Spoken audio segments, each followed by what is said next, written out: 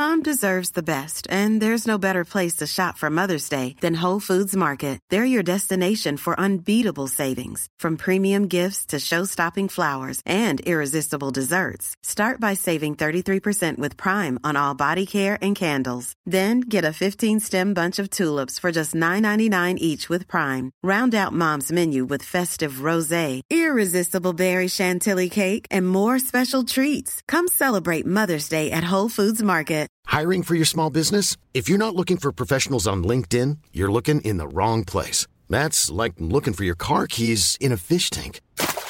LinkedIn helps you hire professionals you can't find anywhere else, even those who aren't actively searching for a new job but might be open to the perfect role. In a given month, over 70% of LinkedIn users don't even visit other leading job sites. So start looking in the right place. With LinkedIn, you can hire professionals like a professional. Post your free job on linkedin.com/people today.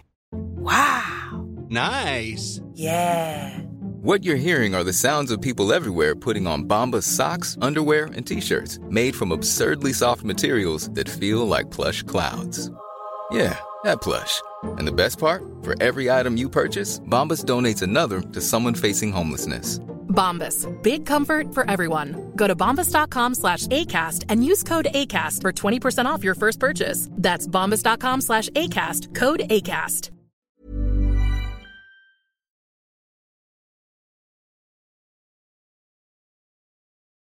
It was the best of times, it was the worst of times. She was the people's princess. We'll fight on the beaches. Oh wait, man, these are the things that made England. We'll fight on the landing ground. These are the things that made England. I have a body, but of a weak and feeble woman.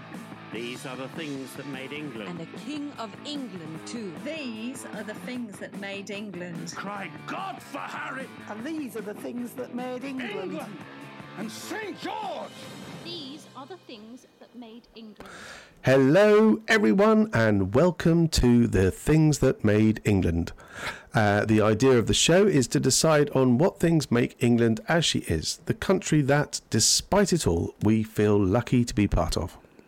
Every episode, one of us will pitch an idea to be designated as one of the things that made England distinctive, and we will talk it all over and just possibly reach some sort of consensus. No one is supposing, by the way, that all or indeed any of these things are specific only to England. That would be a tall order. Simply that they are an important aspect of why England is the way she is. After each episode, we'll post a poll on our Facebook group to allow you, the listeners, to vote and decide whether each idea is deemed worthy to be described as a thing that made England or not. Please do come to join our Facebook group and join in the discussion. And today I am very privileged to be joined by Roifield Brown. Say hello, Roifield. Hello, Roifield. Very good. He obeys me. But so, Roifield, it has been a while since you have graced us with your presence, but you're always there behind the scenes, and you've mentioned a couple of times that some of the choices that we have made for episodes recently have been a bit, what should we say, traditionalist, humdrum, lacking in pizzazz. Would that be fair?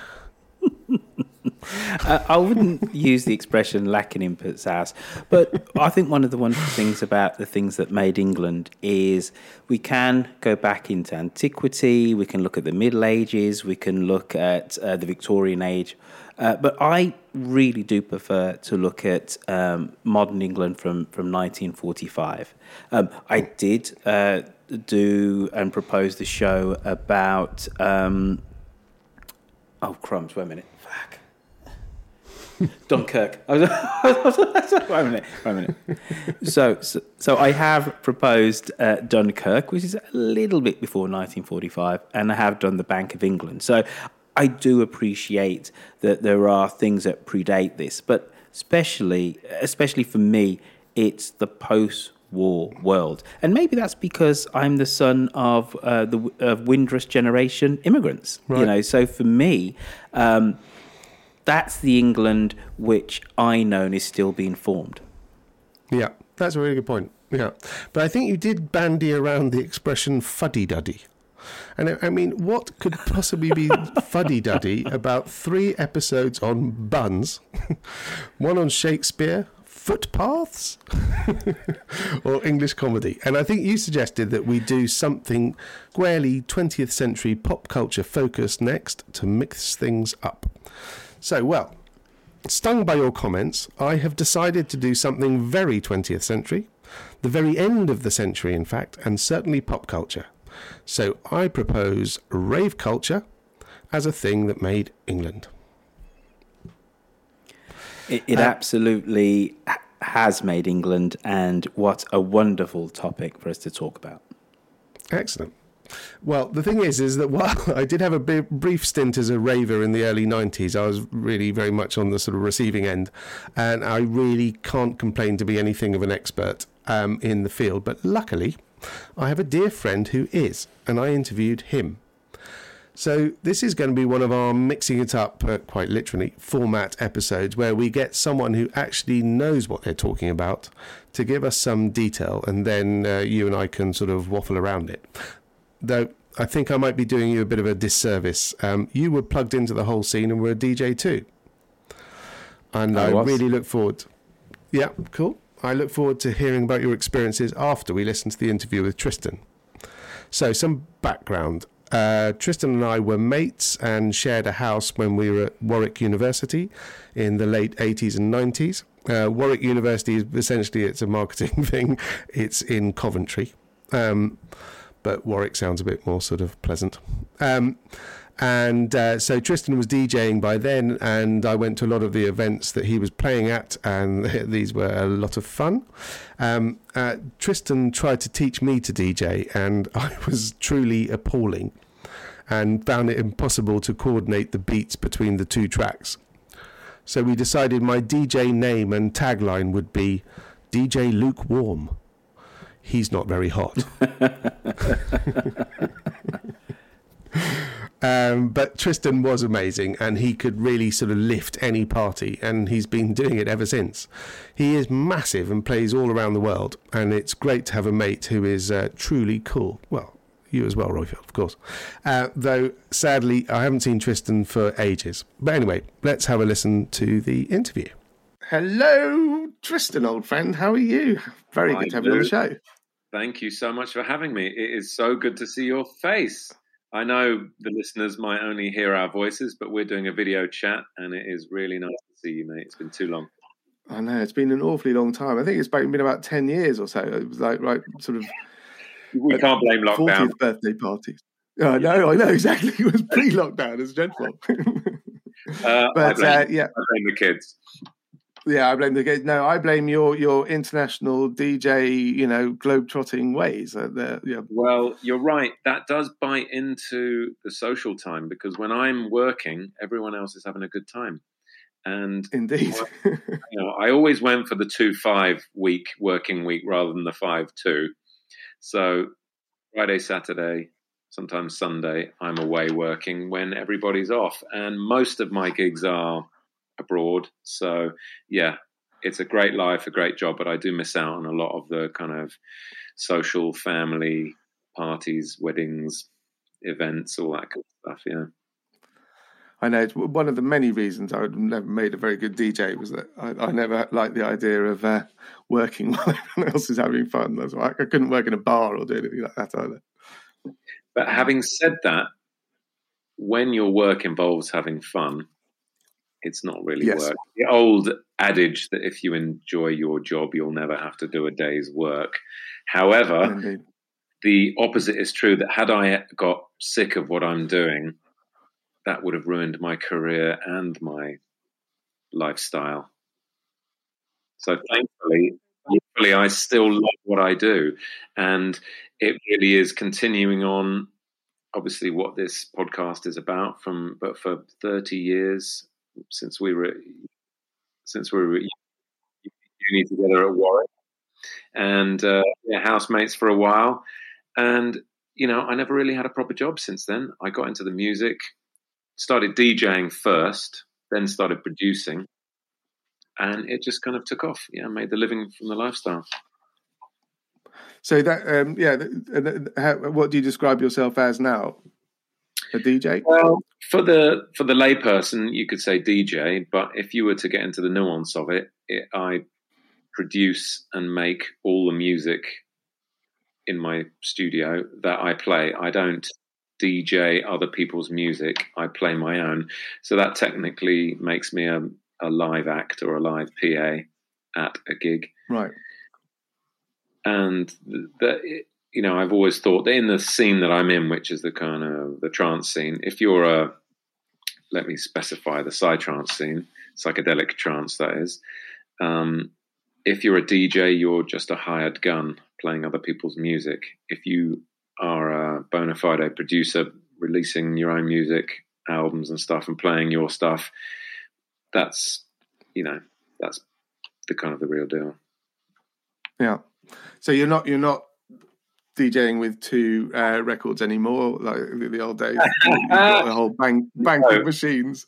Well, you probably remember in my basement when we were in early rave days, and it was just vinyl, that my whole basement was full of records, which subsequently got damaged in a storm, and my basement got flooded. My basement got flooded, and I came back from a long weekend, and 5,000 records were just like covered in sewage. And so I tried to claim on insurance, and the insurance company said, no, I paid, £5 to £10 per record times 5 over a few years. I thought that's quite a good payout. And they said, no, they came and collected them all. They hand cleaned every single one and gave them back to me, a blank bit of vinyl because all the sleeves and stickers had come off, blank bit of vinyl in a white sleeve, 5,000 records. And if anyone has ever touched a bit of vinyl, very much part of it is the cover, the smell, the notes you make on it, the scuffing marks, so it jumps out of your record bag. So 5,000 just plain, completely unrecognizable music. So I actually put them in the back of my car. And this happened at the end of the kind of vinyl era. I put them in the back of my car. That convinced you to switch to digital? Well, put them in the back of my car, drove to the local dump and started pushing them out into the recycling, the big forklift truck. And then some guy comes up and he says, what are you doing? What is that vinyl? I said, well, it's kind of early rave, or rave music. Unidentifiable early rave. Yeah, rave and early trance music. And he said, well, I'll take some of it. And he just filled up the backseat of his car as many, he took about 500 records, and the rest went into the landfill of history. And then the digital revolution happened, and all the music and all my DJing now happens from a laptop. There was a brief period in between where it went onto CDs, but that was a passing phase, really. And you fit, your entire music collection onto one USB stick in your pocket. Why bother with the hardware? Quite easy access. So tell us a bit about that sort of early 90s rave scene when it all got going. Because we were at university in Warwick in the Midlands, and which was near Birmingham and Coventry, where there was a different scene going on.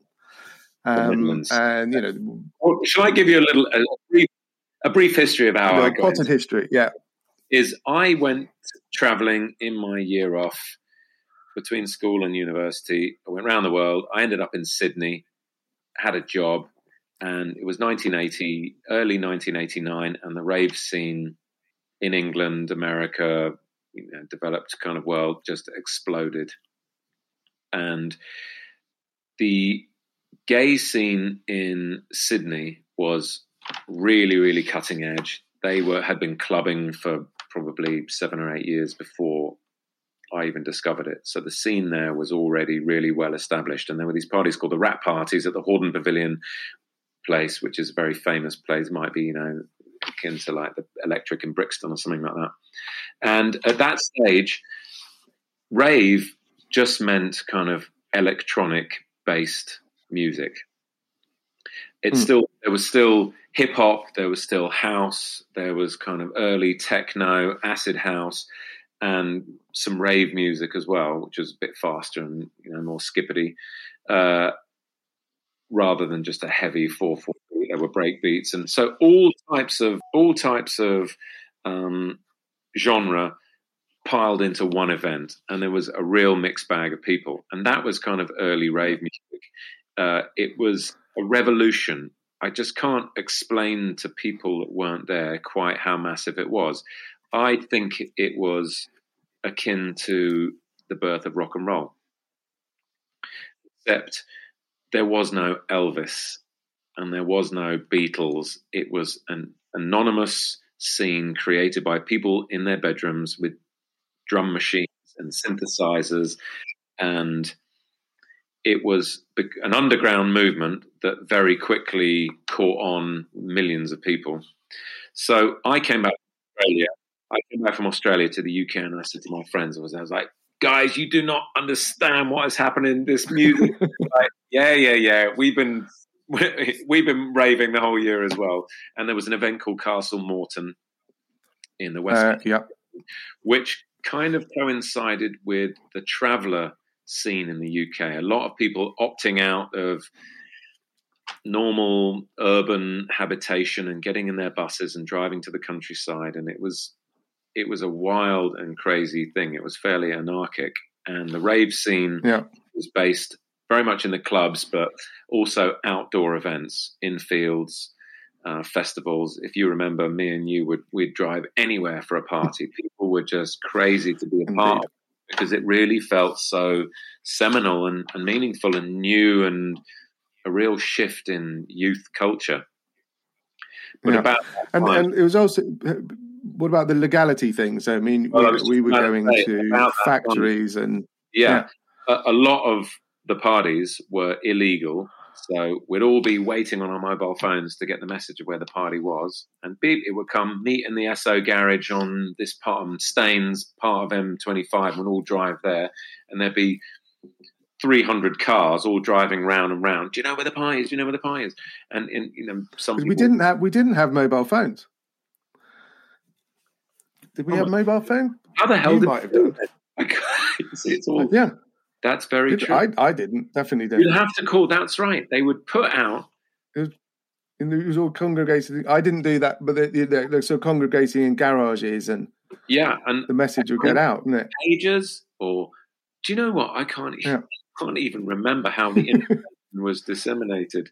But we all end up in a field, and once they had the sound system up and a couple of thousand people partying, there was not very much that the police could do.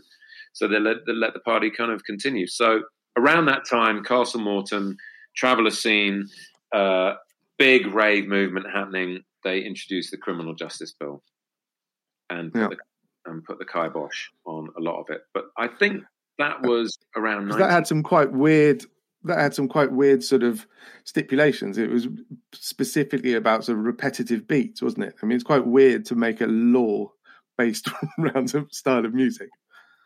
Well, if you were that older generation and they had absolutely no clue what was going on, they had to kind of categorize and define and legislate what the music was. And that was as close a definition as they could find that meant anything to them. Of course, when we chatted a bit before, repetitive music, I mean, all music is repetitive. All music has a meter, rhythm, melody, and harmony. Rhythm is repetitive. So is rock music. I mean, but when rock music first hit the scene, they thought they were... Yes, it was much the same thing. But it was the devil's music. And of course, it was very related to drugs, ecstasy, acid. That was making people dance and all that. But of course, it was... And people weren't drinking alcohol as well. That was one thing. There was no real booze going on. So that was a real shift culturally as well, particularly in the UK, which is very much an alcohol-based culture. Suddenly young people turning their back on that, saying, no, we don't want that. This is what we want. And yes, it was illegal, and it was definitely breaking taboos. But it was so much more than that. It was fueled by that, but it was music, it was the camaraderie, it was the counterculture. It was a definite subversive counterculture, turning your back on all the conditioning that we had been spoon-fed, right? Go to school, get an education, get a job, have a family, get a mortgage. I don't know if you've seen the beginning of Trainspotting. That kind of... Yes.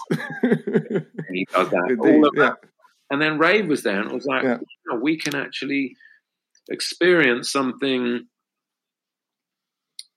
interconnected, pretty cosmic, all together, and it's ours, our generation. And it did change. I mean, I think one of the sort of classic things is the way the football hooliganism kind of stopped. Because as you said, in the 1980s, everyone was drinking and fighting, but then suddenly, ecstasy and rave music took over on the terraces, and there was so much less. Yeah, exactly. They were hugging each other. And the thing is, it's an interesting analogy that you've made between a football match and a rave, because I always think at a football match, it's a zero-sum game. One team wins, one team loses. If you've got an equal amount of fans, half of them have gone home ecstatic, the other half have had their weekend ruined. If you go to a rave and the DJ does his job and the decor and the sound and there's a good crowd there, everybody goes home happy. So as a social kind of phenomena, I always like those percentages. And they're definitely one of the least threatening environments, raves. You can people bounce around, bump into each other. I would say has that changed? Between the punters at the party, you'd be on the dance floor and you can chat to anyone. And it wasn't like going to your old-fashioned disco where people are getting drunk and trying to pull, have a fight or pull. Yeah. It was about dancing, about kind of elevating your consciousness. But there was definitely, where you've got drugs being sold and money and gangs and people, who want the turf. Yeah, there was definitely some edginess going on. Yeah. So, has that got worse, do you think? Drugs. Say again? Yeah. Yes, I mean, you're right. I mean, the moment you put drugs into the equation, there's always going to be something going on. Yeah. Because they're illegal. That's another question there. Well, yeah, exactly. But what you're saying is the drugs didn't make people violent, and I would agree with you there. It did exactly the opposite. It made people open, communicative, and warm-hearted. Yeah. And I think it's quite a simple thing, but the way hugging, nobody hugged a fellow bloke in the 1980s. But suddenly, I think it's definitely. If you go to Europe, it's a classic thing. Men kiss each other twice on the cheek, hug it out. Yeah, that was definitely part of that smiley face culture of rave. Was everyone hugging, everyone breaking down. If I might say so, the separation. Yeah. You're one of the finest huggers I know. I do. You're quite actually. You're good to hug. I'm about a foot shorter than you. You can hug my neighbour, no problem. Yeah, exactly. Interestingly, if you look at the culture of social distancing, that has definitely set us back decades. Yes. Yeah. Everyone needs to start raving again. Everyone. Well, you know what? Post-pandemic. Stopped. Well, no, yes, I know. I never stopped. There's nothing better than dancing. And it's a funny thing I find myself questioning sometimes is what is so enjoyable about listening to repetitive beats and dancing in a free-flowing, organic way. Like, obviously, if you're dancing the two-step, ballroom, tango, salsa, whatever, there's set moves. When you're raving, there's no moves. You're just letting it go and you're just free flowing. There's something incredibly liberating about doing that, listening to music and dancing. And what is it about that? I can't put my finger on what it is, but. And for somebody like me who's really not a very talented dancer, it was perfect. You can do whatever you want. And no one's looking at you. You're not, as they said, if you were saying, you're not trying to you're not trying to hook up with a girl. So it doesn't matter. Yeah. And actually at raves, and another interesting thing is everybody's dancing together. You're not dancing one-on-one with a girl or with a boy. Yeah. Everybody's just dancing in the melee.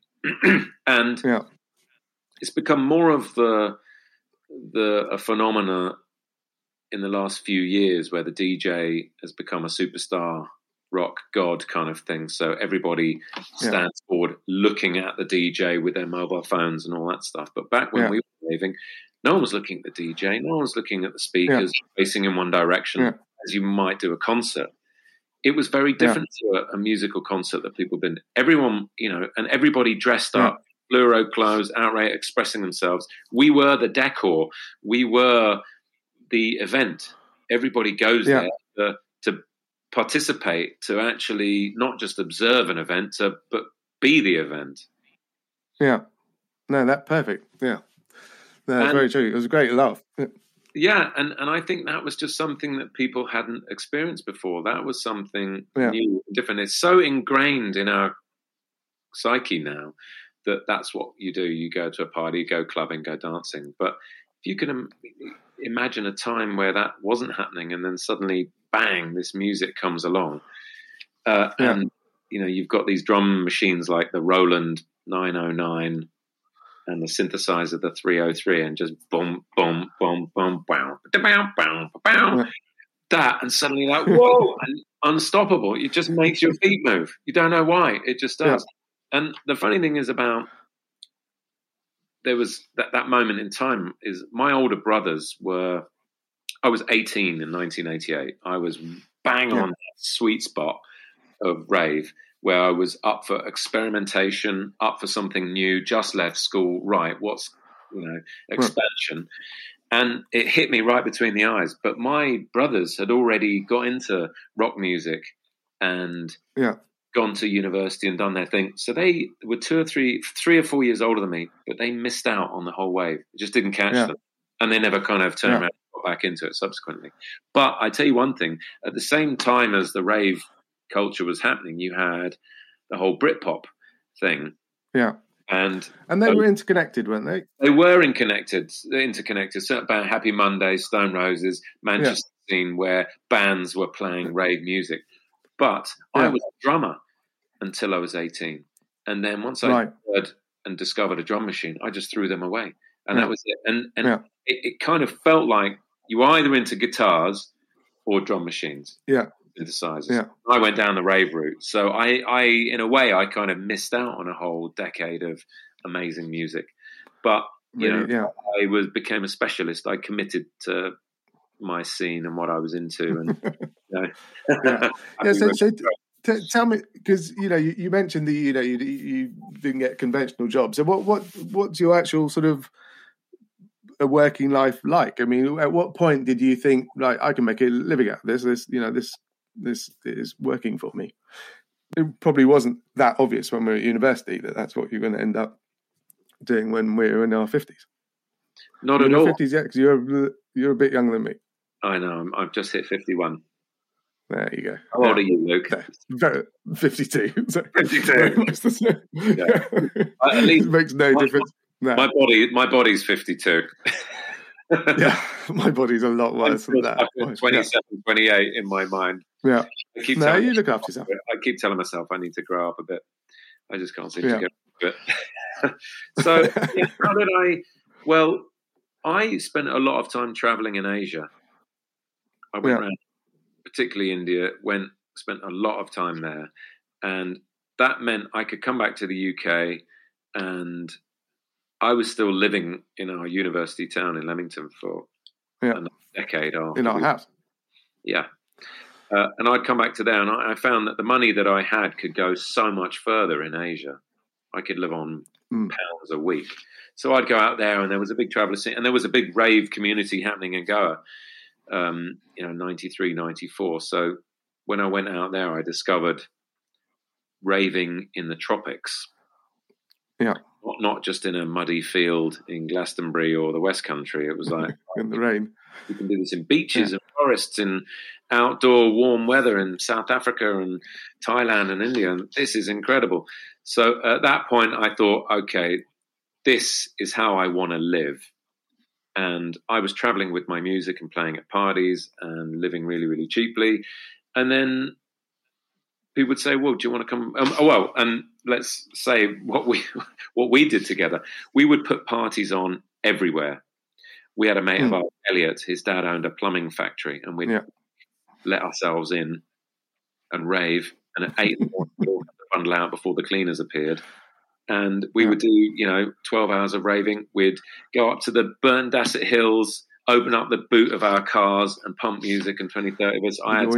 Your enormous stereo that you had in the back of your VW Golf. It was huge. Yeah. And then in the house, much to the annoyance of the whole street, everywhere, we were mad for it. Just put on parties everywhere so that we could dance together. But then people would put on parties and they'd say, well, do you want to come and play? And we'll pay you 100 quid. We'll pay you, I've done my share of cloak dance floors the size of a cloakroom at a hardcore event in Nottingham or in Birmingham or whatever. And slowly it just kind of picked up. There was no scene. There was no financial infrastructure. So I had no idea. Yeah, my family were like, what are you doing? When are you going to get a job? How are you going to survive? And I was like, well, I don't know. I'm just enjoying my lifestyle. And I was lucky enough to just be able to make a living from that slowly.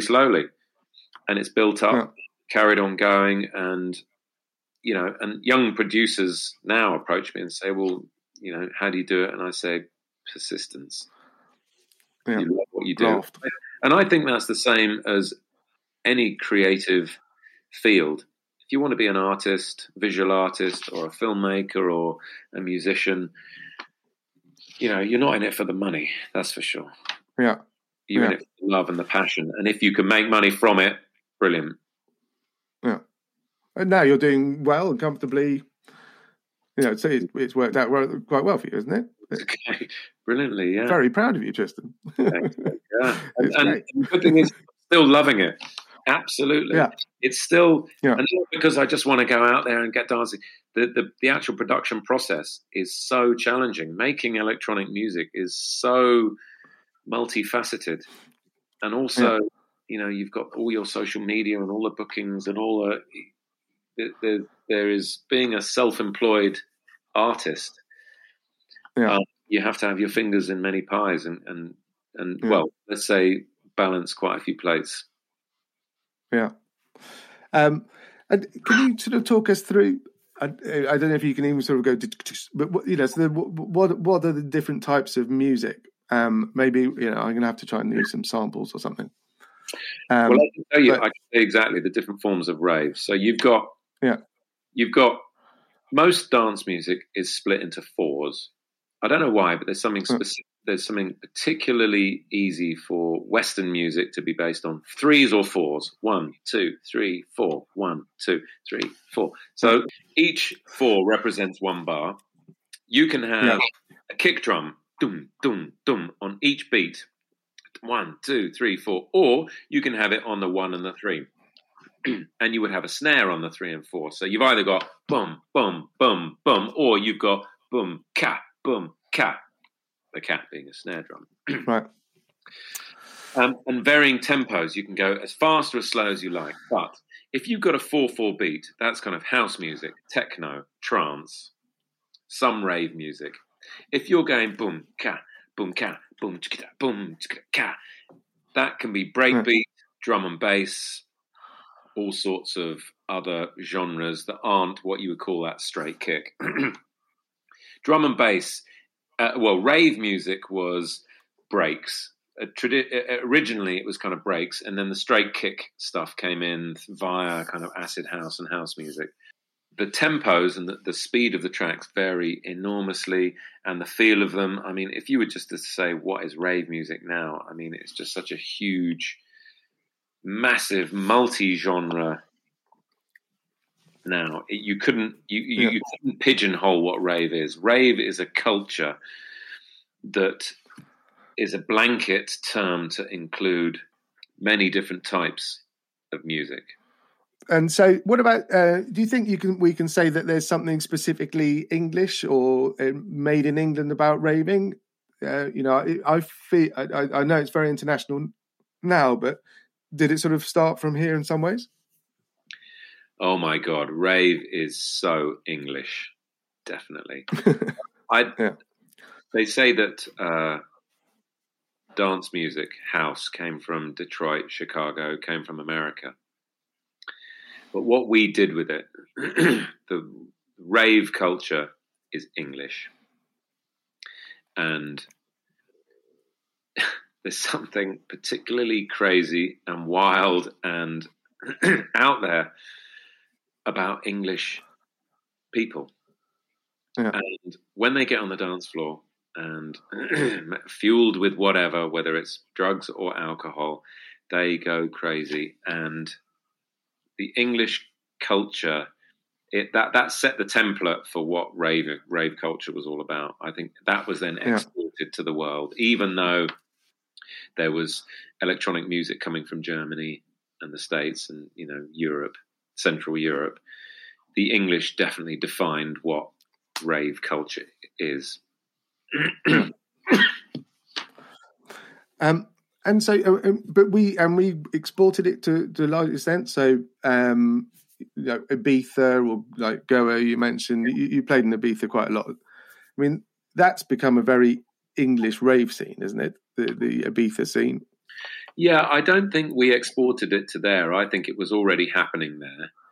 I think it was like a cross-pollination.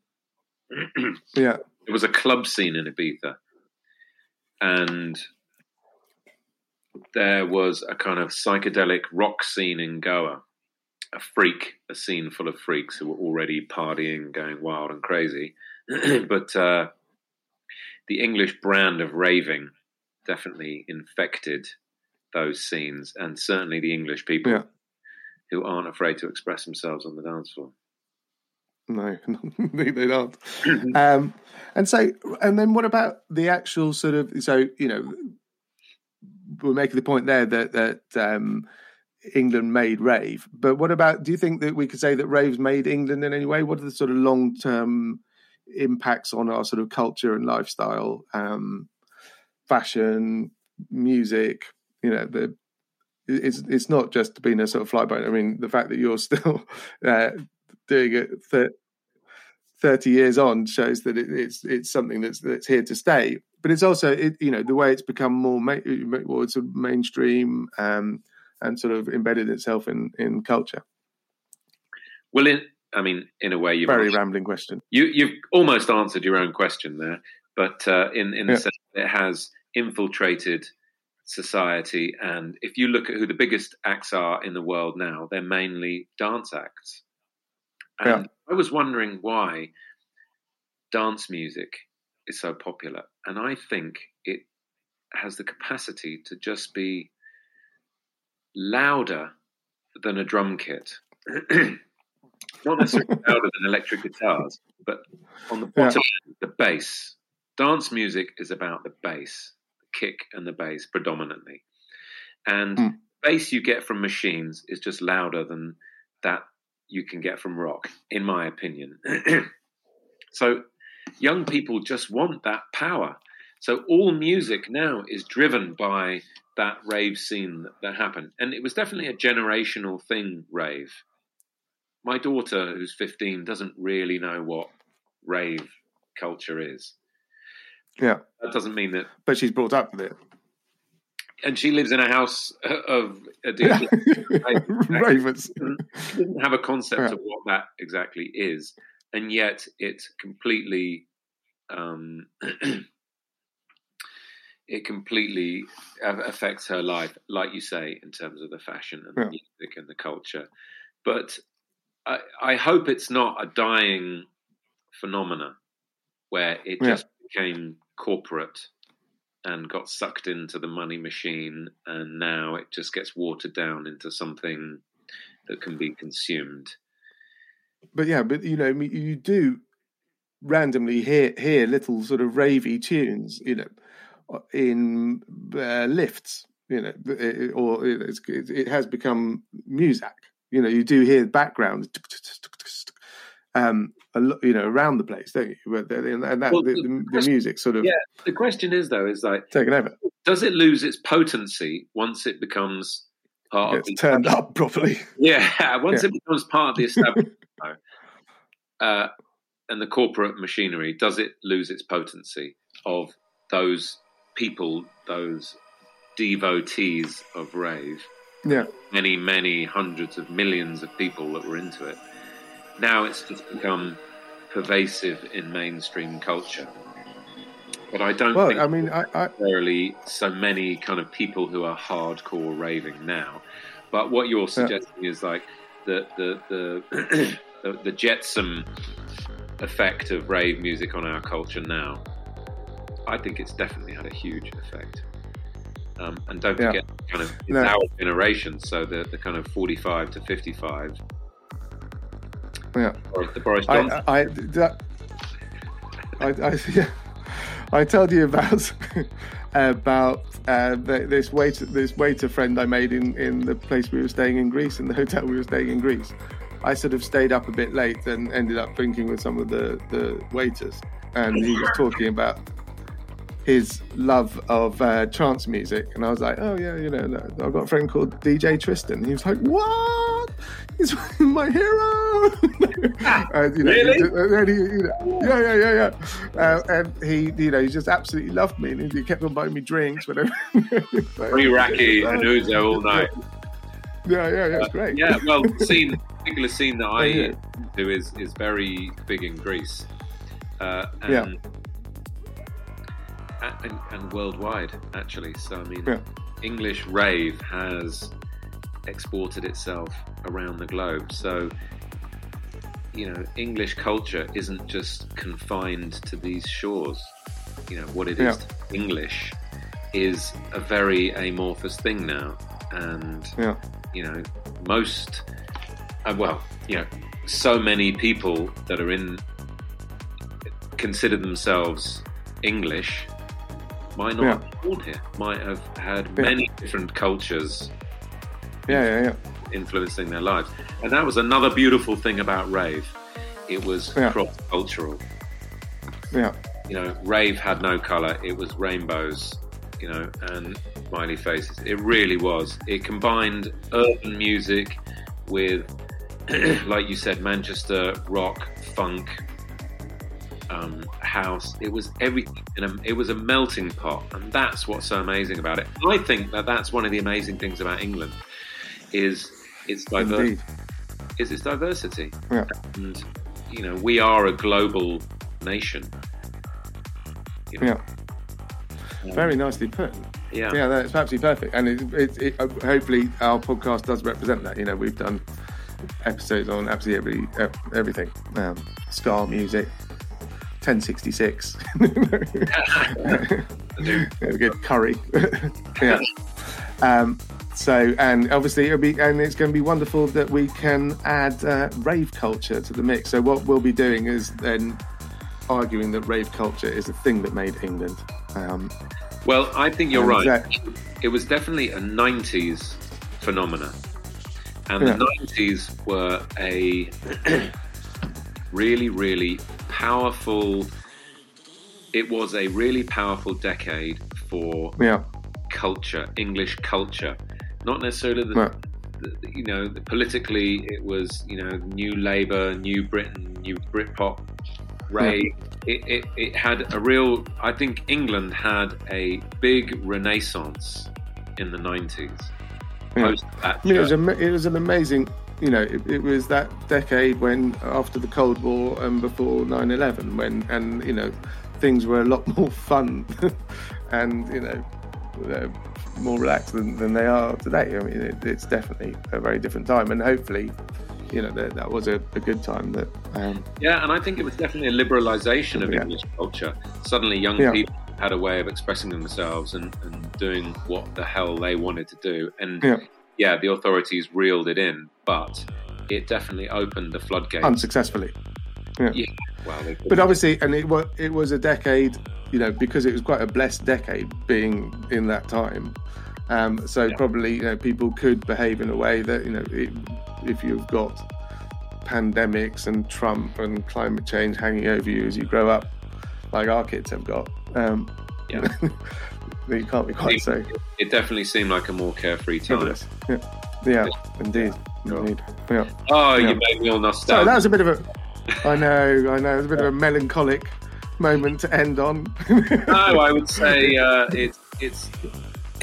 I would say we're coming out of the pandemic and COVID, and all right, Yep. there's always stuff going on in the world, but I would just urge people, if your listeners have never been raving, they've never listened to repetitive beats really loudly and danced, as the kind of cliche goes, like no one's looking, in your kitchen, do it, try it, it's amazing. Raving will change your life. It's great exercise, it's great for your mind. You can do it on your own or with your family or with your friends. There's something special about it, and it's very difficult to say why it does it. It just does. Thanks for those kind messages from the Reverend of Rave. Thanks, Luke. It's a lovely closing slogan. Oh, beautiful. Really has. I love you. Tristan. Awesomely Thank you lovely. very, very, very much. So nice to catch up. Absolutely wonderful.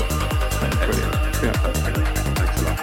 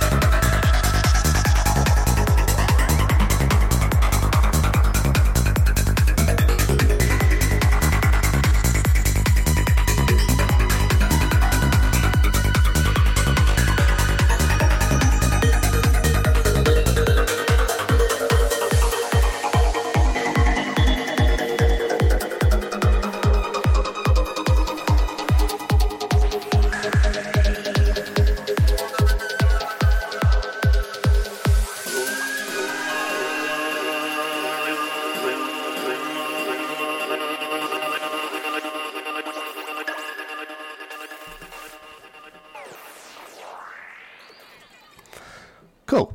Well, what do you think of that then, Roifield? You know what? He knows his stuff. He knows his stuff. And he was very obviously there on the ground, so to speak. Excellent. But what about you? So, I mentioned that you did some DJing yourself. And so tell us a bit about what you were up to in that sort of period. So mid-80s, I'm out clubbing. So really, I was dancing to things like Nitro Deluxe, This Brutal House, and then Farley Jack Master Funk, Love Can't Turn Around. So this is, in effect, proto house and then very early house music. And when I first went out clubbing, this was music which had just come over from the States. So I was well into house music before, let's say, rave culture, but I was a clubber. When I went off to university in 87, 88, I helped fund myself through that a little by putting on events at Batley Town Hall, where in effect they were raves, but we didn't call them raves then. I DJ'd electronic music, house music, dance music. By the summer of 89, I've moved to Worthing, and I'm DJing at the Zap Club, the Escape Club in Brighton, with people like Fatboy Slim, Norman Cook, and with Carl Cox. So the next kind of 2+ years, I'm a bona fide DJ. And excellent. By the time I then moved back to Birmingham, by about 92, I've kind of stopped. But I have a lot of house records and still have them hidden away in an attic somewhere. And have you done any DJing recently? No, it's been somewhat sporadic. And one of the interesting things about listening to what Tristan said about the story about how he lost his whole record collection was I had a very similar thing. When I moved to London, I kept them in a shed, and they just got ruined by all the damp. And it was a real kind of moment of like, oh my God, right? You know, the whole chunk of my life has just been lost. Yeah. But this was early 2000s. Within 3 years, I'd got all the records I wanted again back, because you could just digitally download them. Yeah. And so instead of me walking out and playing with a big, massive record bag, I just had them on my laptop. I plugged a laptop into an amp, and you could just play away. And what blew my mind, it was probably the last time I really DJ'd in a bar.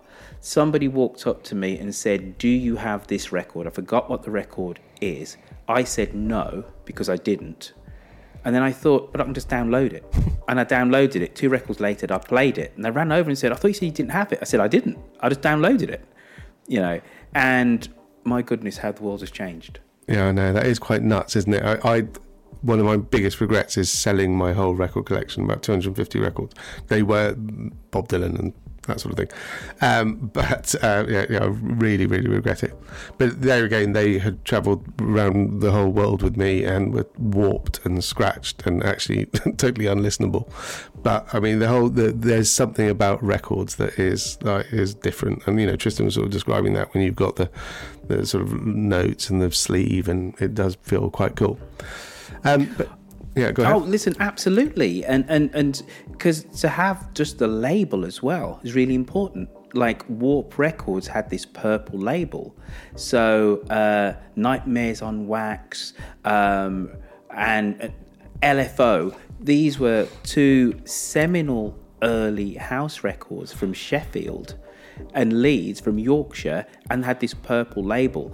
And that is almost as important, that kind of identity of the label, as the music, because different labels had different styles. So to have the vinyl and physically not to know who the artist is, who the record label was, is actually, you're missing a lot. And also, presumably, scratching isn't really part of sort of rave culture as such, but you know, that was such a part of that sort of music, and you can't do that if it's not an actual vinyl record. Presumably, I don't know. I haven't quite tried scratching an MP3. Well, you know what? But that's an interesting point, though, right? Because there was dance music before dance music. There's music that people danced to, but it wasn't called dance music. It was called black music. So, black music in, let's say, the 70s and the 80s, from, let's say, a British perspective, an English perspective, was reggae, soul, funk. Hip hop, which is where the scratching comes in, is actually invented by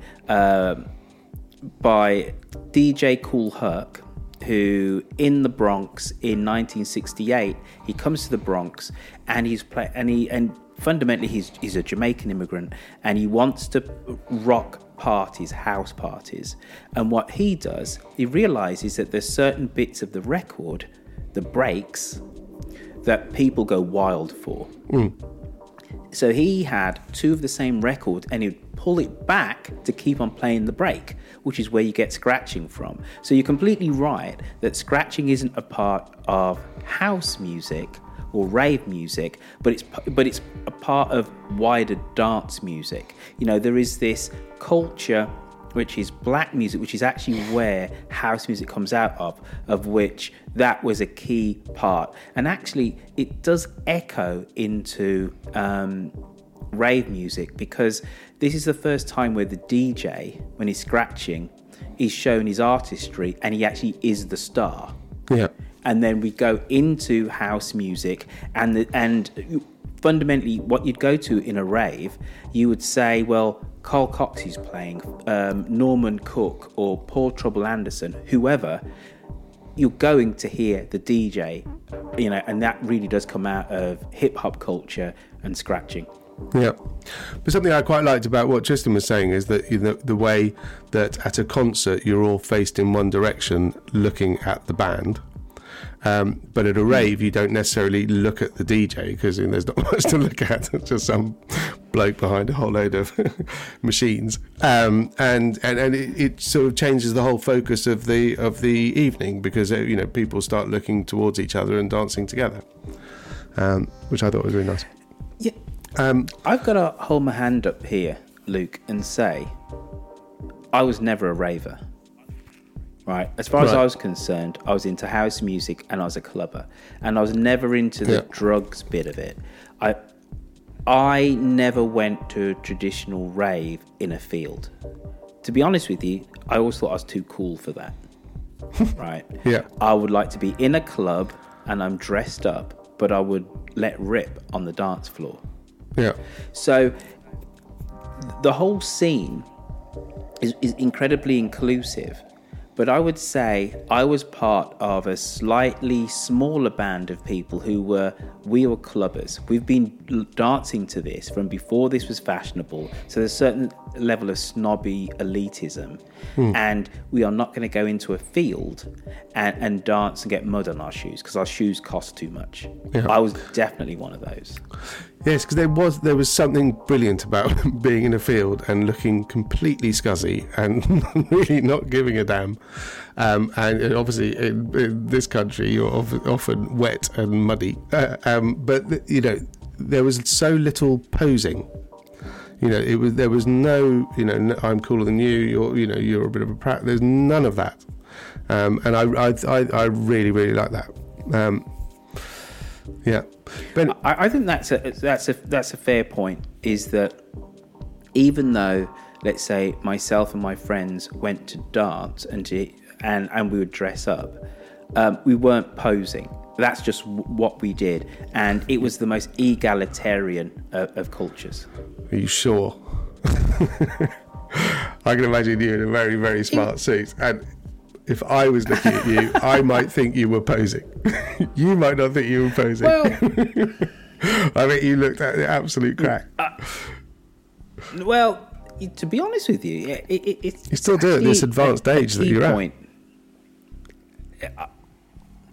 Well, stop it. Right. I think, relatively speaking, in 1989, 1990, when this thing hits big and the Sun newspaper is talking about it, when I went out, I relatively, for me, dressed down. Yeah. But still, I dressed smart. You would never see me in a Smiley T-shirt or a Dayglow T-shirt or an Acid Glow T-shirt. Absolutely not. And one of those little fisherman's hats. Smart and dressed up because I was a clubber. Clubbers dressed up. Yeah. You're going out, so you dress to go out. I would say ravers dressed to dance. Yeah. Right. So don't get me wrong. I'm not saying there were two cultures and they were at loggerheads. I'm not saying that at all. But I think it's key that I and people like me had...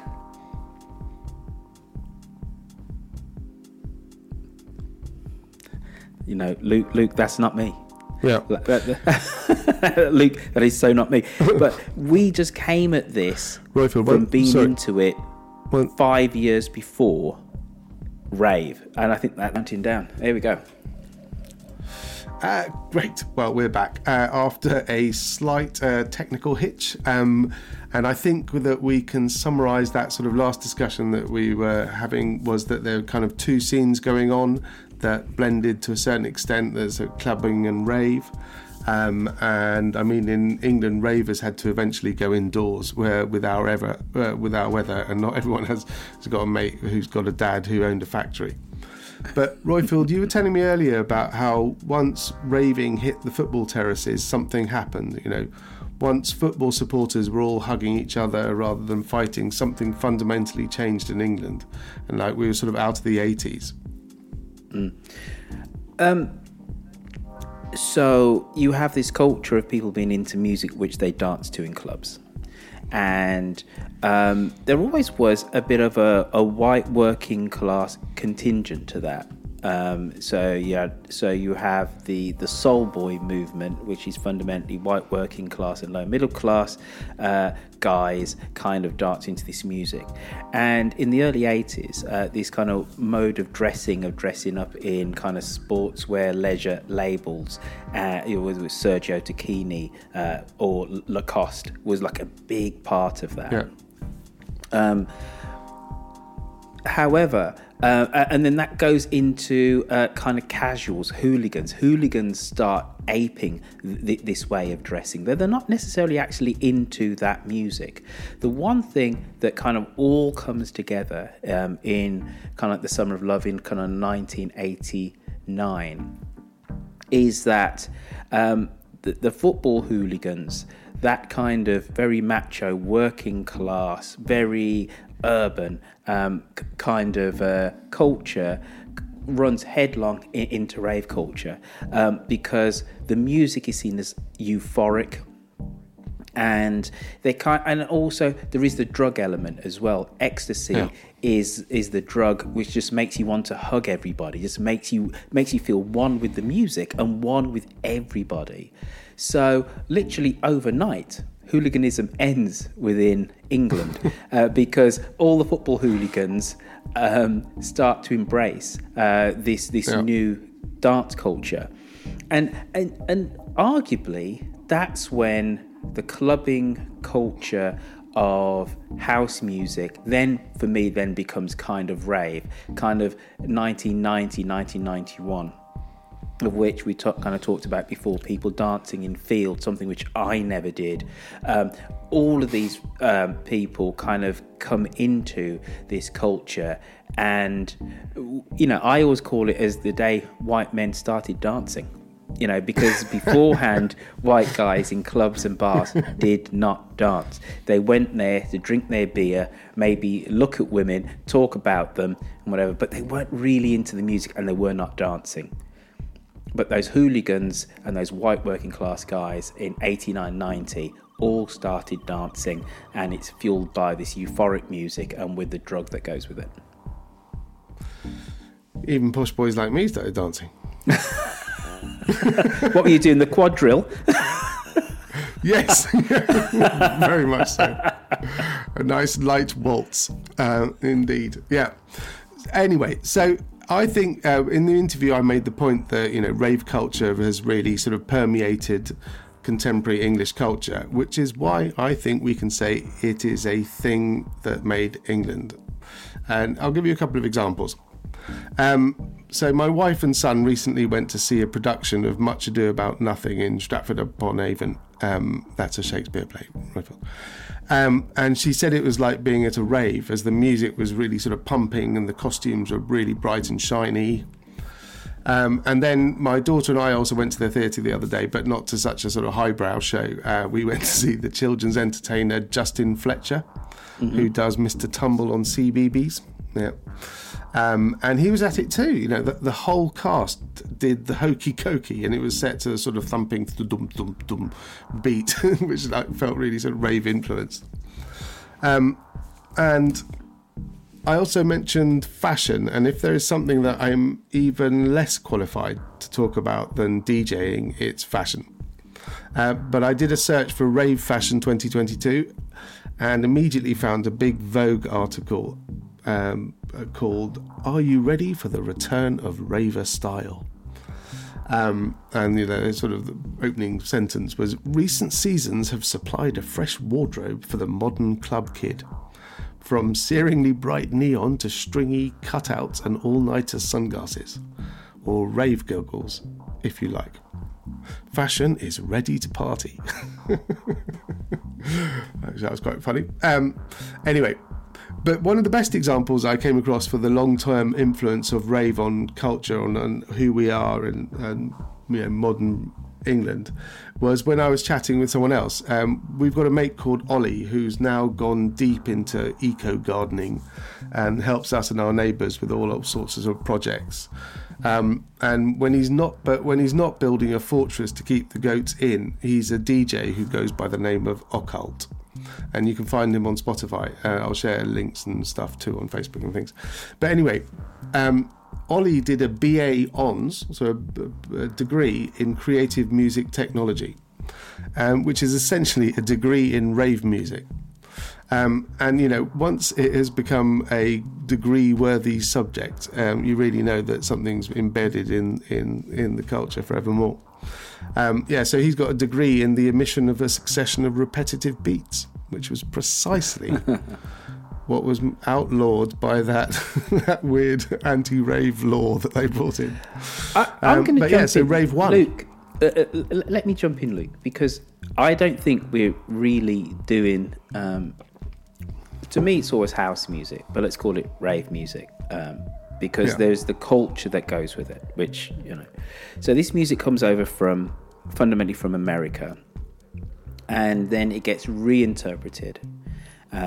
First in the Midlands and in the north of England. Those are the bits of England that start dancing to your Birminghams, your Sheffields, your Manchesters, right? Leeds. These are really important, and Coventry. These are really important centres of fostering a UK take on house music. So then you have Mark Moore's S-Express, which is a very early British house song. Which is number one, and it's actually acid house as well. You have all these UK artists doing this, having this take on American music. Then it goes to the south via London, because the guys who, so Paul Oakenfold, he's been DJing over in Ibiza, and he brings back a more of a hippie vibe around it, a kind of love everybody vibe. There's a legendary nightclub called Shoom, which happens in London, and that's when London then embraced it 2 years after the rest of England, actually. Then the next year is the big explosion, the Summer of Love. And the reason why all this is incredibly important is because actually the UK charts, you can make a really strong argument, has never been the same since. The profusion of dance-related music has completely dominated the UK charts ever since. We don't really have traditional bands kind of anymore in the UK that, come on and have like 2 or 3 albums and occupy the charts for a couple of years and then kind of disappear.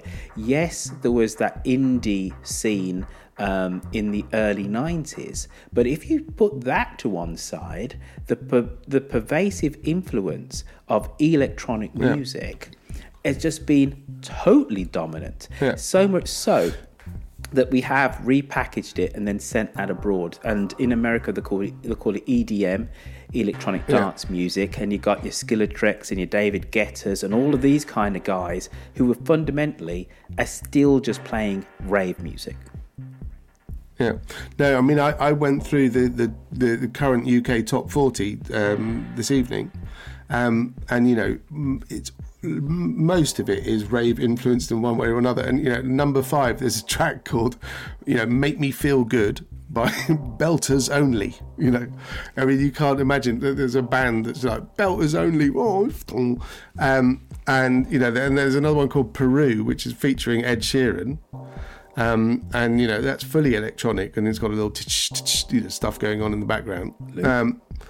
And there's even a raved up cover of Down Under, by the Men at Work song, the one Australian song that has had any influence whatsoever. Well, I don't know about that. INXS had a couple of hits as well there, Luke.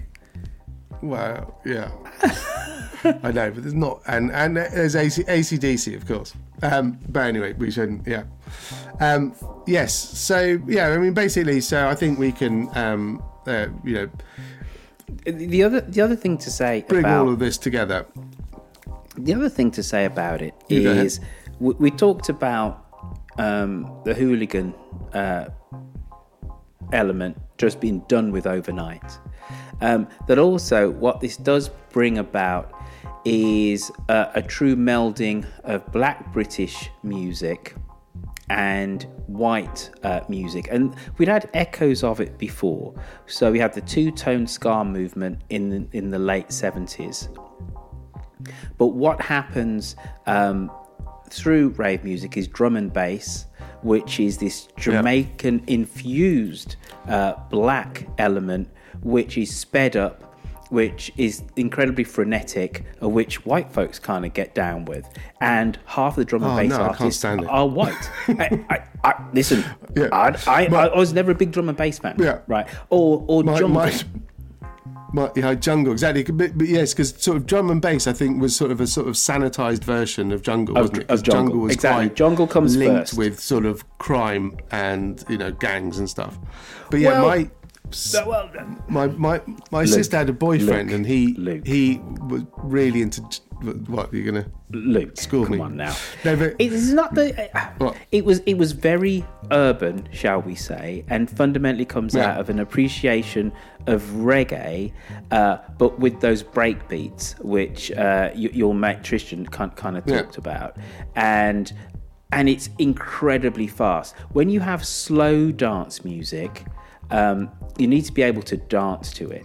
The great thing is about jungle, you can just jump up and down. Anything over about 125, 130 BPM, it's so fast, you can just pogo and whatever. So it's incredibly easy to dance to, and there's just a visceral kind of energy too. So you're right, jungle comes first, and then drum and bass is the more, let's say, erudite sibling of it. But it's all dreadful. No, because my sister had a boyfriend, and he was really into jungle and drum and bass, and came over to stay with me, and it turned up with a load of records with him, and I was like, what a shame my turntable's not working at the moment. And then he was like, oh no, I've got some tapes too. And he listened to jungle and drum and bass throughout the day. We were having lunch, and with drum and bass on, and I was like, we can't be having lunch listening to this shit. Goldie's Inner City Life. I put on some Bob Dylan instead. Luke, Goldie's Inner City Life. Are you telling me that is not a wonderful piece of music, which is almost cinematic and classical in terms of having different movements, and the amount of strings in that? Yes. Come on now. But it's not typical of the general. I think you're talking about jungle as opposed to drum and bass. You're talking about Gabba, it was very stressful. And you're talking Gabba. It just says it all, doesn't it? Yeah. But anyway, everything in its place. But it's just not when you're having a nice sit-down lunch. Just not in your place is what you're saying. That's when you put your Bob Dylan on. What? Not at my place. Everything in its place as long as it's not your place. Just not my place, indeed. So true. Yeah. So do you have anything to add? I think we can perhaps, pretty much wrap it up. We've done that. It's are we changed. Saying that? Yeah. Go on, sorry, go first. And I think no one could possibly oppose the motion that rave culture is a thing that made England. It's changed our musical tastes. It brought the end to hooliganism. It made white guys dance. It forged a new, unique English sound, which was black and also white.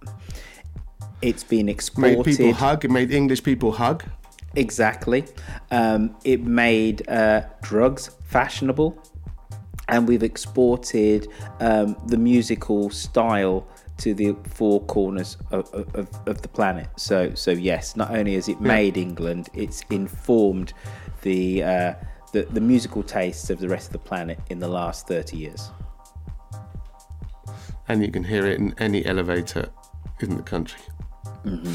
Yes, indeed. Great. Well, thank you very much. I think we will pass over to our Facebook roundup, which will be rounded up by some expert.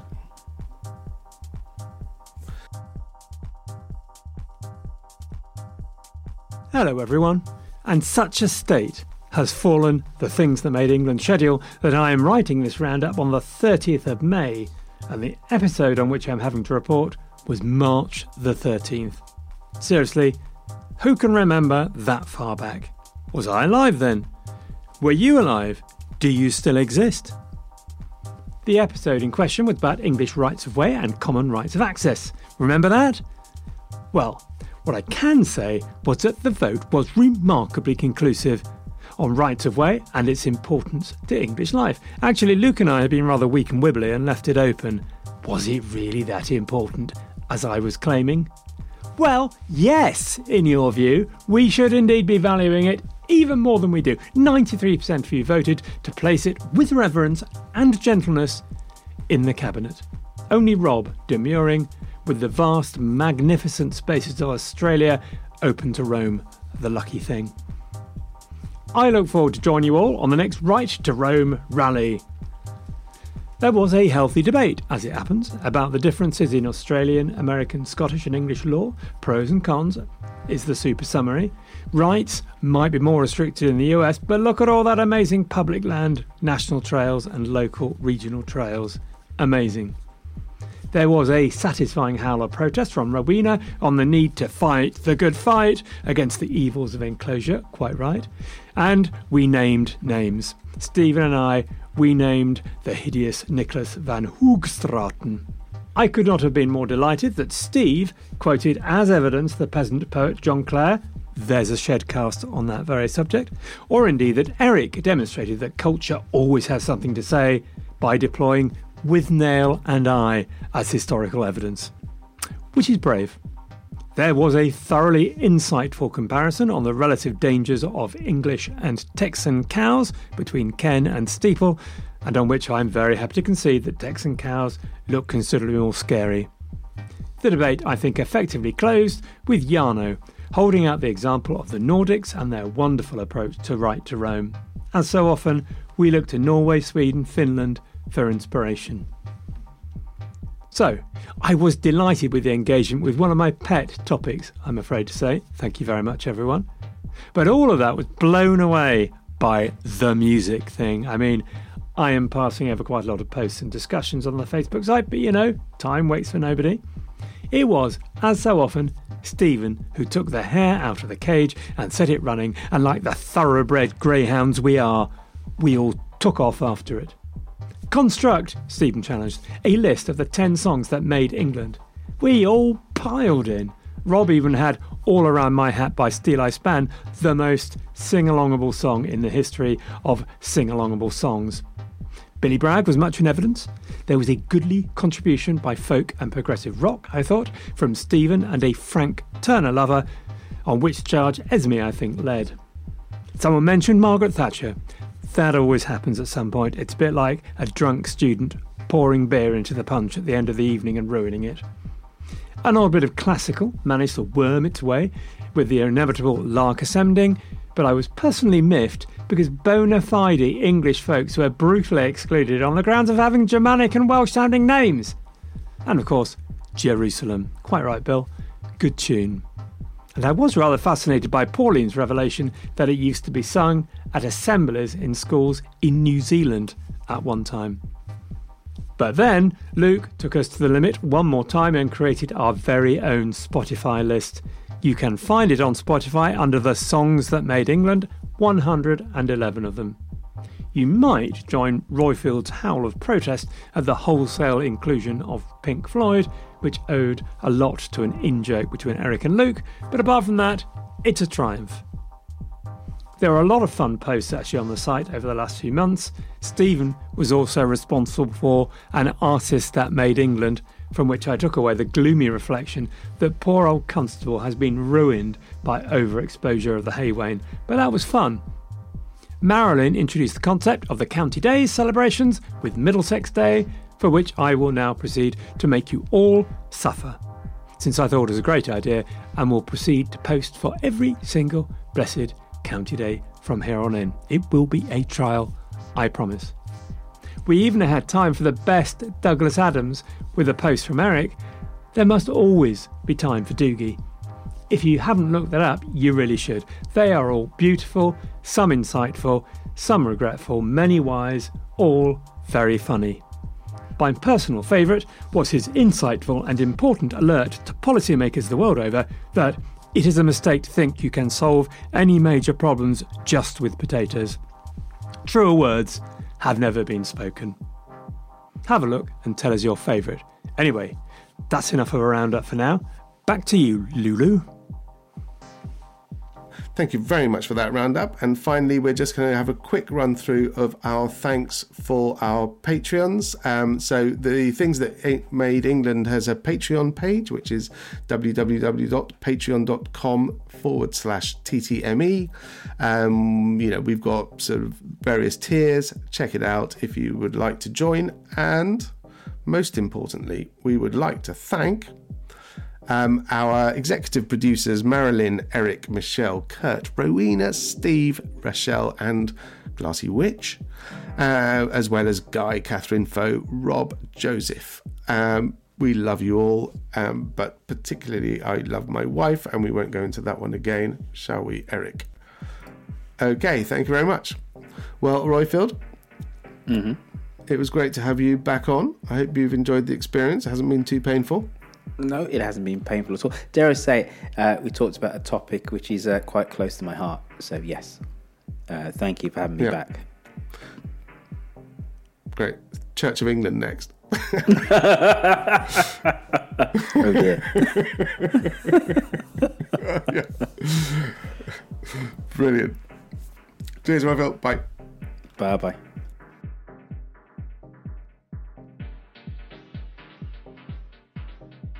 Hello, this is Luke again. I thought I should add a little note about the music you heard in the episode. The first track during the interview with Tristan is one by Tristan himself and is called Indigenous, or Indigenous, I think it's supposed to be pronounced, and it's a psytrance track. Quite a pumping number.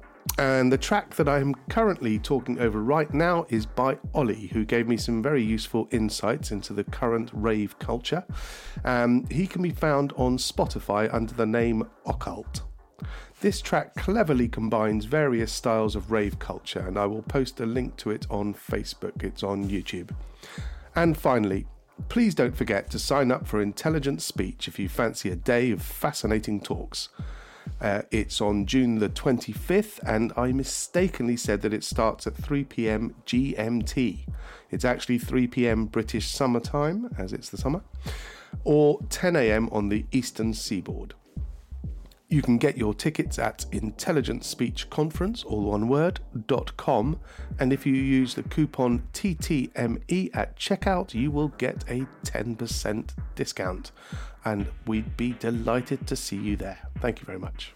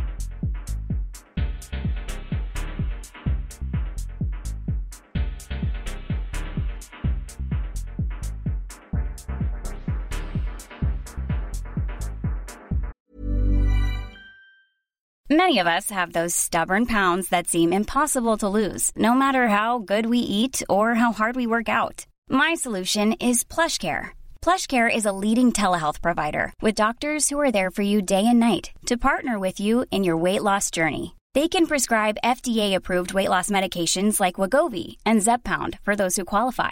Plus, they accept most insurance plans. To get started, visit plushcare.com/weightloss. That's plushcare.com/weightloss.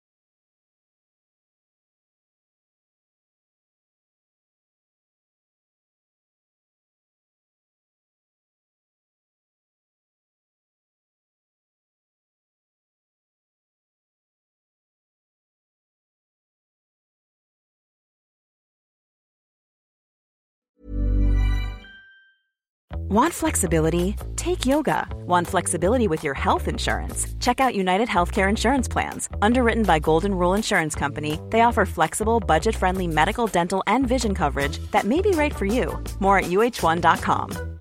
Imagine the softest sheets you've ever felt. Now imagine them getting even softer over time. That's what you'll feel with Boll & Branch's organic cotton sheets. In a recent customer survey, 96% replied that Boll & Branch sheets get softer with every wash. Start getting your best night's sleep in these sheets that get softer and softer for years to come. Try their sheets with a 30-night guarantee. Plus, get 15% off your first order at bollandbranch.com. Code BUTTERY. Exclusions apply. See site for details. Hi, I'm Daniel, founder of Pretty Litter. Did you know cats tend to hide symptoms of sickness and pain? I learned this the hard way after losing my cat, Gingy. So I created Pretty Litter, a health monitoring litter that helps detect early signs of illness by changing colors, saving you money and potentially your cat's life. Pretty Litter is veterinarian developed, and it's the easiest way to keep tabs on your fur baby's health right at home. Go to prettylitter.com and use code ACAST for 20% off your first order and a free cat toy. Terms and conditions apply. See site for details.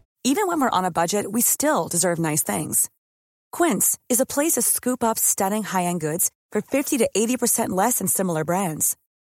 They have buttery soft cashmere sweaters starting at $50, luxurious Italian leather bags, and so much more. Plus, Quince only works with factories that use safe, ethical, and responsible manufacturing. Get the high-end goods you'll love without the high price tag with Quince. Go to quince.com/style for free shipping and 365-day returns.